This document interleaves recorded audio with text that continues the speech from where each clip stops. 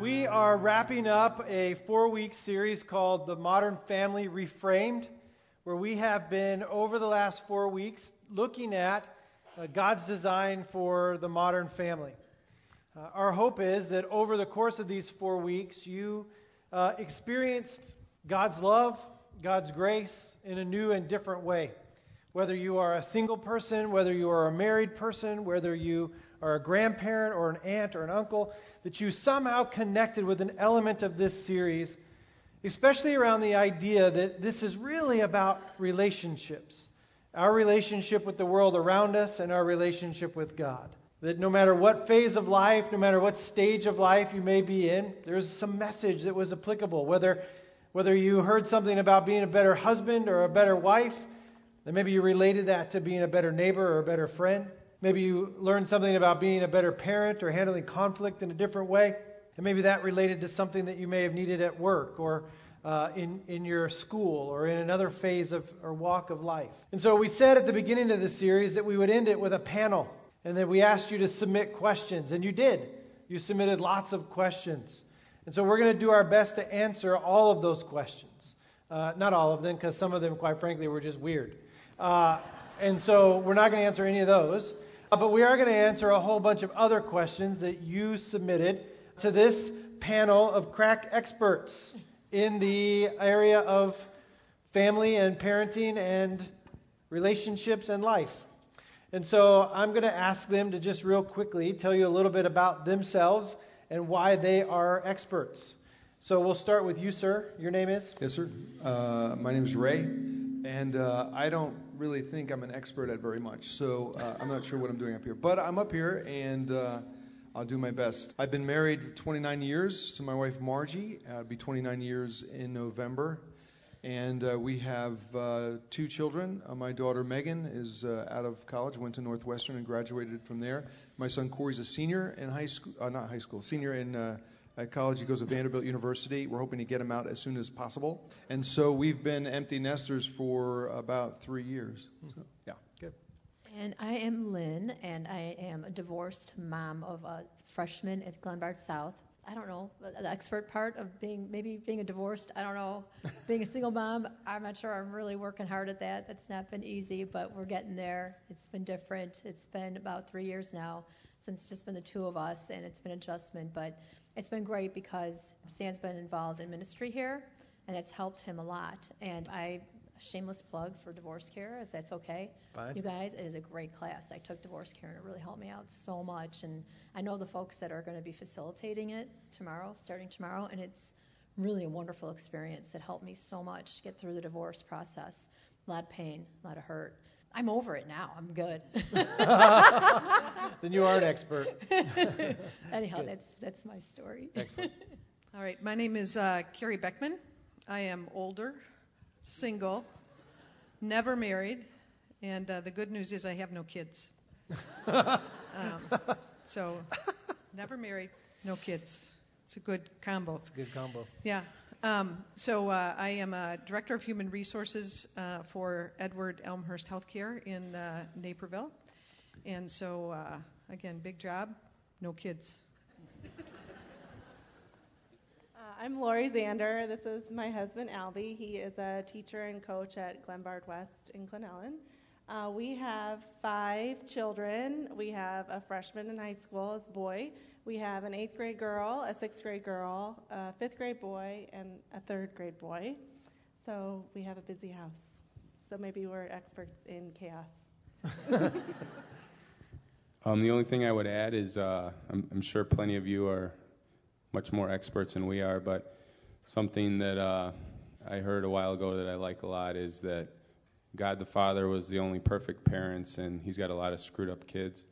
And that would be why we're up here. Ken Phillips, qualification, I grew up in a family. My dear wife Lee and I are married 30 years this fall. We have a son and 2 daughters, 25 to 19, so we're empty nesters. I'm a psychiatrist. My wife is a clinical social worker, so imagine how our kids feel. Gordon Murphy. My wife Cheryl and I are coming up on 40 years of marriage, and we have 4 adult children.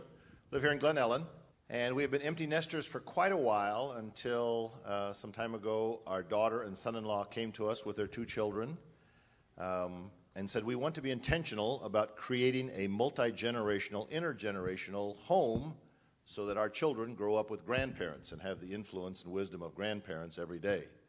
So we gulped and we said, let's try it. And so we are in the process now of building this multi-generational, intergenerational environment so that we can help them with their children and with their lives. Another piece that Dave asked me to participate was in these 4 adult children, we have one beautiful son-in-law that is an observant and kosher-keeping Jewish man, and we have a beautiful daughter-in-law who is a Hindu Indian woman. And so that adds to our mix of this modern family that Dave is describing. Good. All of these folks will probably look familiar to you except for Gordon. Gordon is a friend of mine, goes to another church here in town, but has lived a life of good parenting and good family making. And the thing that I like about Gordon, or I appreciate about Gordon, is that he is comfortable with saying, I screwed up and I am sorry for that. And he's a great guy to learn from. So you're also the wild card here, and so I wish maybe you had sat next to me because he's kind of a loose cannon. He's Presbyterian, so who knows what he's going to say. I'm glad you let me sit up here as opposed to back in the back. Yeah, you're welcome. Well, let's get started. I'll throw out a kind of an easy one. One of the questions that was submitted was around this idea of what is a normal family? What does a normal home look like? So I wonder if maybe any of you would like to comment on what is normal. All right, I guess I'll start again on the normal part, because I'm so normal, of course, so why not hit it, right, guys? Growing up in a home, there's a little bit of dysfunction in my house growing up because my mom did tend to drink a little bit too much. It wasn't available to me. So I was familiar with that kind of surrounding growing up. And then I married an alcoholic and was also in a family environment where there was also that kind of stuff. So that seemed normal to me until I realized, okay, I can't live like this anymore the way it was affecting my son. So when I got divorced and things were a little bit quieter and more peaceful, which seemed maybe more normal to most folks, that kind of a life where things aren't crazy and things aren't flying around like you talked about. Then I saw, but there's normal circumstances, things that abnormally happen in a life where, there's losses and there's obstacles that we all have to overcome and a lot of decisions that have to be made. And I just find that, just coming into that new lifestyle, I've still found it's a hard adjustment, but it's not normal. I guess what I'm trying to say, I don't really know what normal is, to be quite honest, you guys.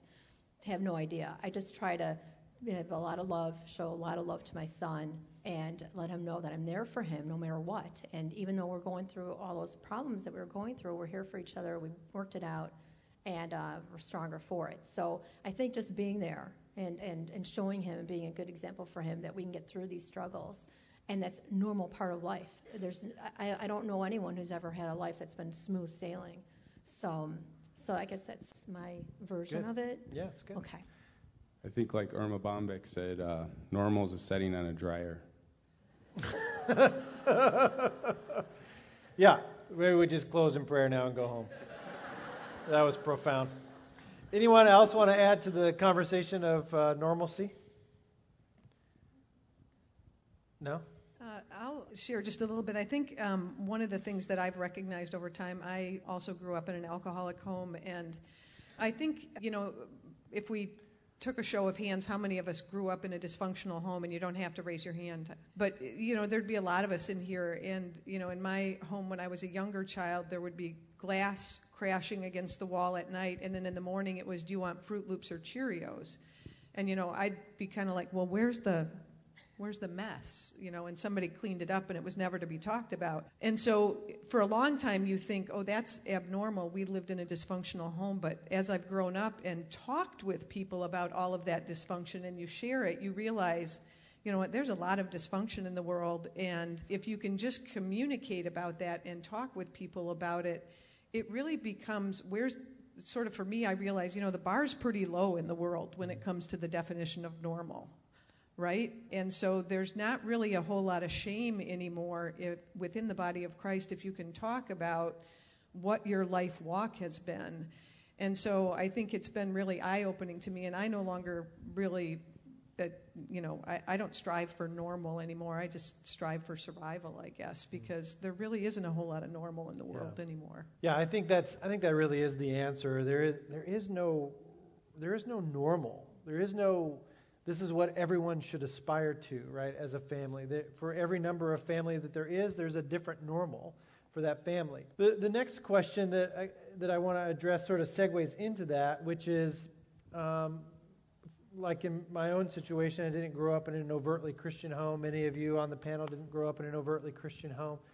But you want to establish those sort of Christian building blocks in your home, those values. So how, whether you came from a Christian home or not, how and what are some of those foundational elements that you've tried to introduce or hope to introduce into your life and into your family? I'll just jump on that one first. I didn't grow up in a Christian home. My wife didn't grow up in a Christian home. So we got married. We were winging it, man. We didn't know what is it supposed to be like. I think as Christians we like to have recipes that we can follow that are really simple, basic, black and white. If you do this enough with your kids, if you read them enough Bible studies, Bible verses, if you pray with them enough, you have family devotions enough, everything's going to turn out hunky dory. But that's really not the way. That's not the way it is. And for us, our goal has been that our kids would just see people who really take their faith seriously, who love Jesus and want to follow him the best that we can. We're going to make mistakes. It's that I think what they see in us every day, what they've seen us in every day, I think that's the most important thing. That it's an authentic spiritual faith and not just rituals or things like that. Yeah, good. Anyone else want to add to that? Well, I would say, along those lines, the first week you talked about modeling, and I think modeling is what it's all about. So like with our kids, if I want them to cast their cares on Jesus, then they need to see me do it. There's a few verses that we hit on all the time, and I want them to see those lived out. When we say that Jesus is the vine and we are the branches, they need to see that. And I think about a couple other things. My dad was my model, and I just saw consistency in character. And even this past year when my mom passed away, he was that same person and consistent in character. And then the other thing I would add to that is getting your kids in an environment where they see as many examples that you're talking about at home. As a teacher and a coach, I can tell you that kids hear the same message. The more places they hear it, the more likely they're going to live that out. And even if they're a prodigal, they can't come back to something they never had. And so I think it's really important to have something that they come back to. So I'm a huge fan of, coaches, teachers, youth workers, that are modeling the same thing for your kids. So even if you didn't come from a Christian home, they're seeing that lived out in all the things that you've talked about to them.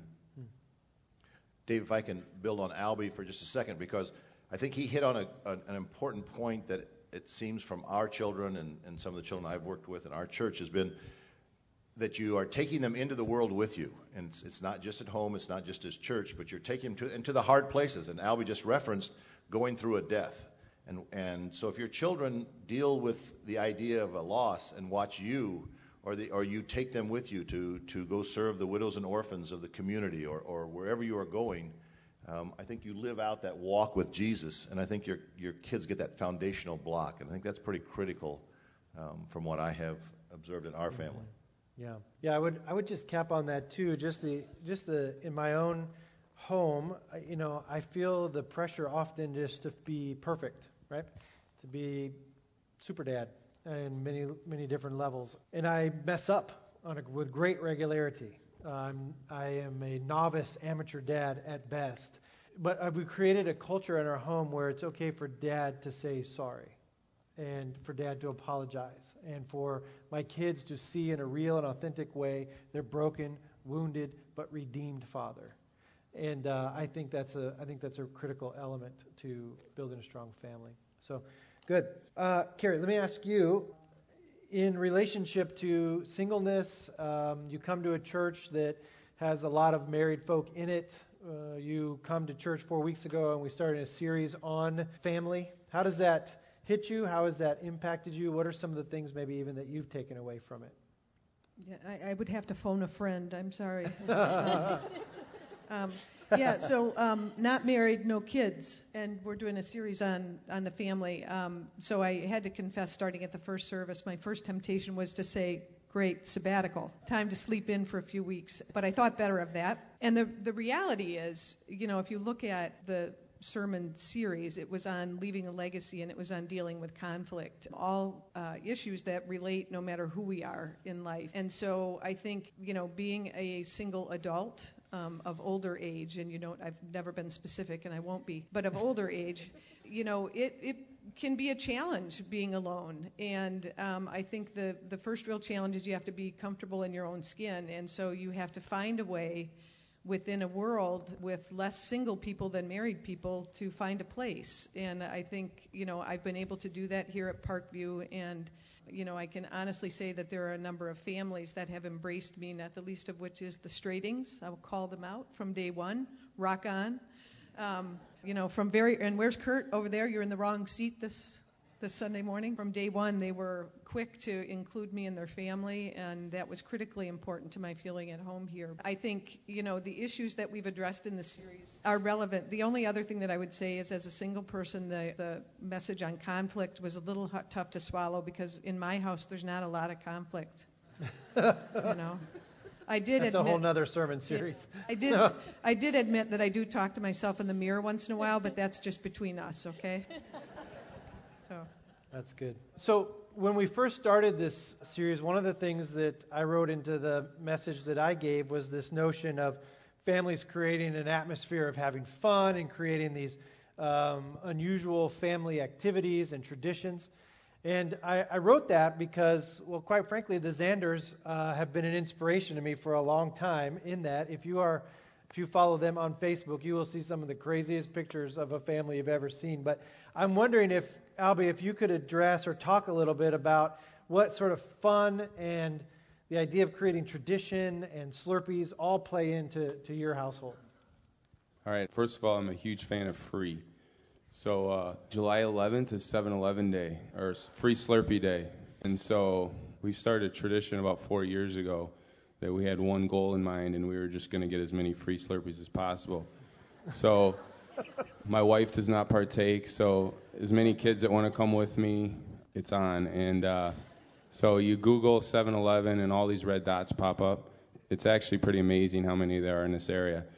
So this year we got started late, so we didn't think we were going to really get to break our record. And we got into it, and it was amazing how well we were doing. And so our previous record was 14 7-Elevens. And so we got to like 12, and my kids are like, Dad, we got this. And so, I look at the route on the way home, and there's still like 10. And so sure enough, we hit 24, and we got 99 cups that we tried really hard to get the 100th, and it just wasn't there. And I know a lot of you are probably thinking DCFS, but the best part about this is we have the same philosophy on Halloween. Just like let your kids eat as much, and then they actually get sick of it. True story that my kids will not have another Slurpee the rest of the year. They don't want one. The younger kids, we were at like store 4, and my younger kids were like, Dad, I can't do this. And the older ones were like, kids, let's do this. And so it just becomes, pretty important that we break that record. All that to say, I want my kids to remember us having some fun. We've done the Harlem Shake together and put it out there. That was kind of embarrassing. But in fact, can we roll that? No, just joking. So you gotta. Probably the most important part of this is we have 5 kids. Lorri thinks we have 6, and so that's a big part of the fun. Is I get to be one of the kids. That's good. Gordon, did you want to add anything to that? Well, Alby's comment about it was kind of embarrassing, the Harlem Shake. So as a 66-year-old grandparent with 4 grandchildren under the age of 3, so I've learned that if I'm going to have that fun that you're talking about and create those traditions, you've just got to give up all dignity and self-respect. So I eat the mud pies with them, and I'm in the sandbox with them, and I'm at the tea table with them, and we pretend to drink our tea. And so it's just I have learned a new side of myself, and I have enjoyed watching my grandchildren relate to that. And it's been a fun situation. Yeah, that's good. So one of the questions that came up with some regularity as well was the idea of divorced homes, and how does one spouse treat the other spouse? How do we raise kids that honor both parents in the mix? And so I wonder if Lynn and Ken, maybe you guys might have some things to add to that conversation about the new family dynamic that comes from a divorced home. Okay, well, when we were going through the divorce, it was really important that I maintain a good relationship with my ex-husband because we were still living under the same roof. So that was a challenge, but I was able to do it. Now that he's out of the house, we have a choice now not to, I guess we talk when he's sober, and when he's not, we just stay away. So that's one of the things, that's a good way of maintaining a good relationship, keeping it just when he's sober we speak. But we get along, we actually get along really well, and my son sees that, and that's good, and we're friends. I mean, we actually can go out and have dinner together, the 3 of us, and hang out together. And so my son sees that, he sees that, I'm not bitter and resentful or anything like that. So I think that's really good, a really key to this, is that, I'm not mad at him. He's sick, he has an illness, and, we still, I always tell my son, your dad loves you so much that, I just keep that focus, and just always, show my son that, we can still maintain a good friendship and relationship, and it doesn't have to be ugly at all. There's no reason for that at all. That's good. So. Good. And Ken, maybe in your work over the years, have you come across some things that have been helpful for families who are trying to navigate those tricky waters? Yeah, I think part of the question was, how can I model being a Christian spouse when I'm divorced?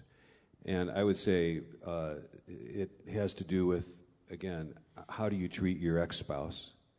Do you care about that person? Can you and the kids pray for that person? Can you resist the power struggles and maligning that person and triangulating the kids and using that as a way to win a battle? Can you lay down your life at times even for your ex-spouse, but ultimately for Christ? And so, I would say that's the one thing that, we could go on and on about all the different techniques and the challenges of blended families. But I think, to do something for Jesus is to give our lives even when it's sometimes for our enemies. So I'm going to ask you just one final question. It's my Oprah-esque question. And that would be, if you were to have the opportunity to go back, have a conversation with your 20-year-old self, your 19, 20, 21-year-old self, you're just starting out, maybe you're married, maybe you're dating, maybe there's a kid on the way, who knows. What would you tell that person today that would be a piece of advice that you would give to that person? I would say to me, think. Think. I did a lot of things I didn't think through. Good. Okay. Listen to your gut. Trust more sooner. Yeah, and listen to those that are older and wiser. Invest in the only 2 things that last forever, and that's Word of God and people's souls. That's good. Wow. And he's the psychiatrist. Just so we're clear, in the last service, Alby said pass. So I needed a lot of help when I was 20. I would say don't take yourself so seriously. I would say that very few friendships and relationships when you're 20 are going to be there when you're 25. Practice, learn. I would have said to me at 20 and 30 and 40 and 50 and 66, it's not about you. That's good. And I think for myself, I think I would tell myself, spend less time trying and spend more time just being you. I think I spent a lot of time in my early days, even in my early days as a husband, trying to be something that I'm not, trying to be perfect. And if I could just be myself, I think that I would have saved myself a lot of hurt and pain. Hey, will you thank these guys for me? This wasn't easy.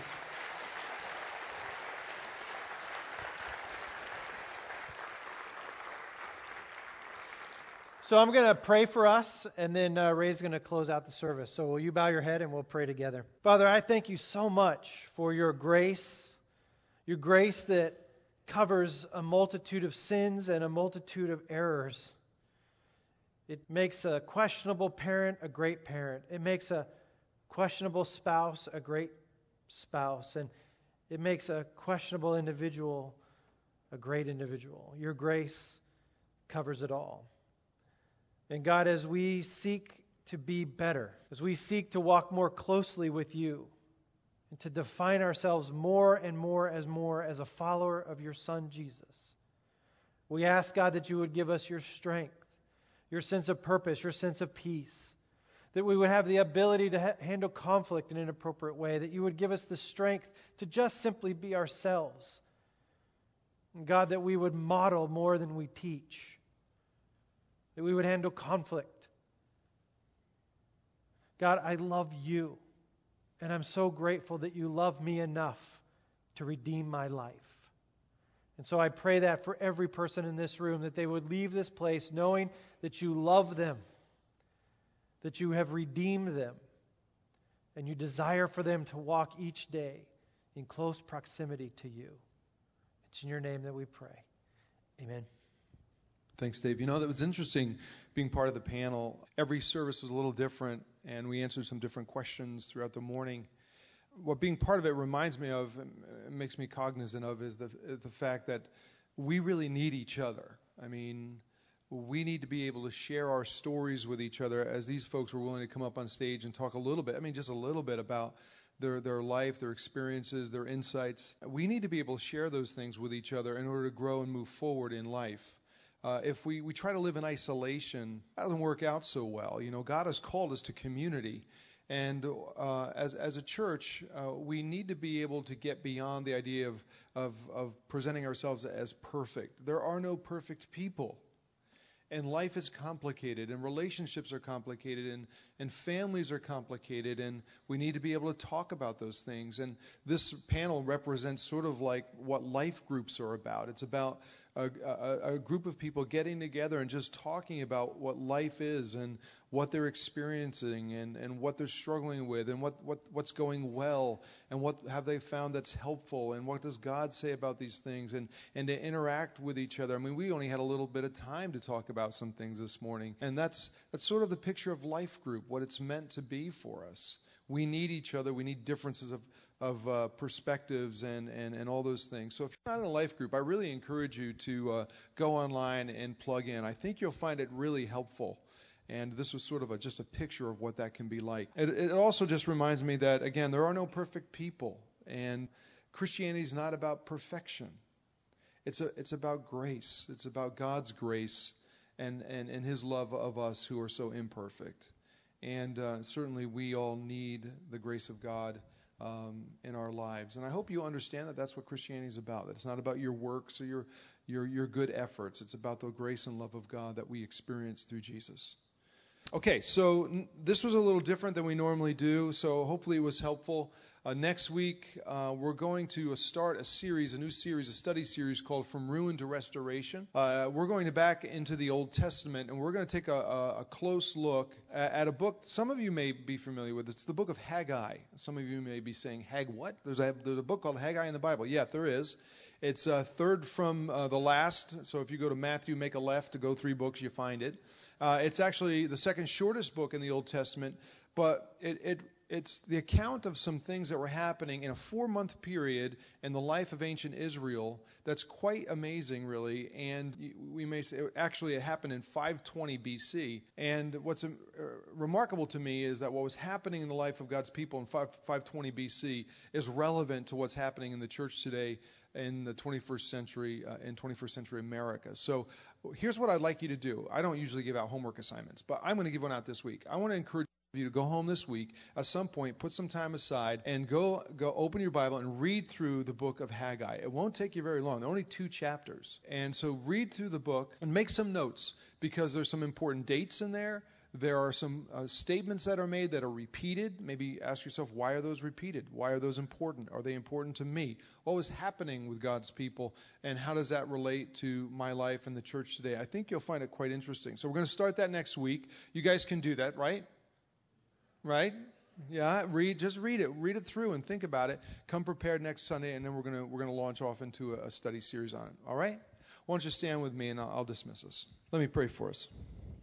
Our Father, we acknowledge you this morning that we are not perfect people, and when we pretend we are, we really just stifle our ability to grow, because unless we recognize our flaws and are open about it, we really can't find help. We can't really help one another, and that pretense really walls us off and holds us back. And we just want to be, Lord, we want to be real with each other. We want to be real before you, and we want to grow. We want to learn.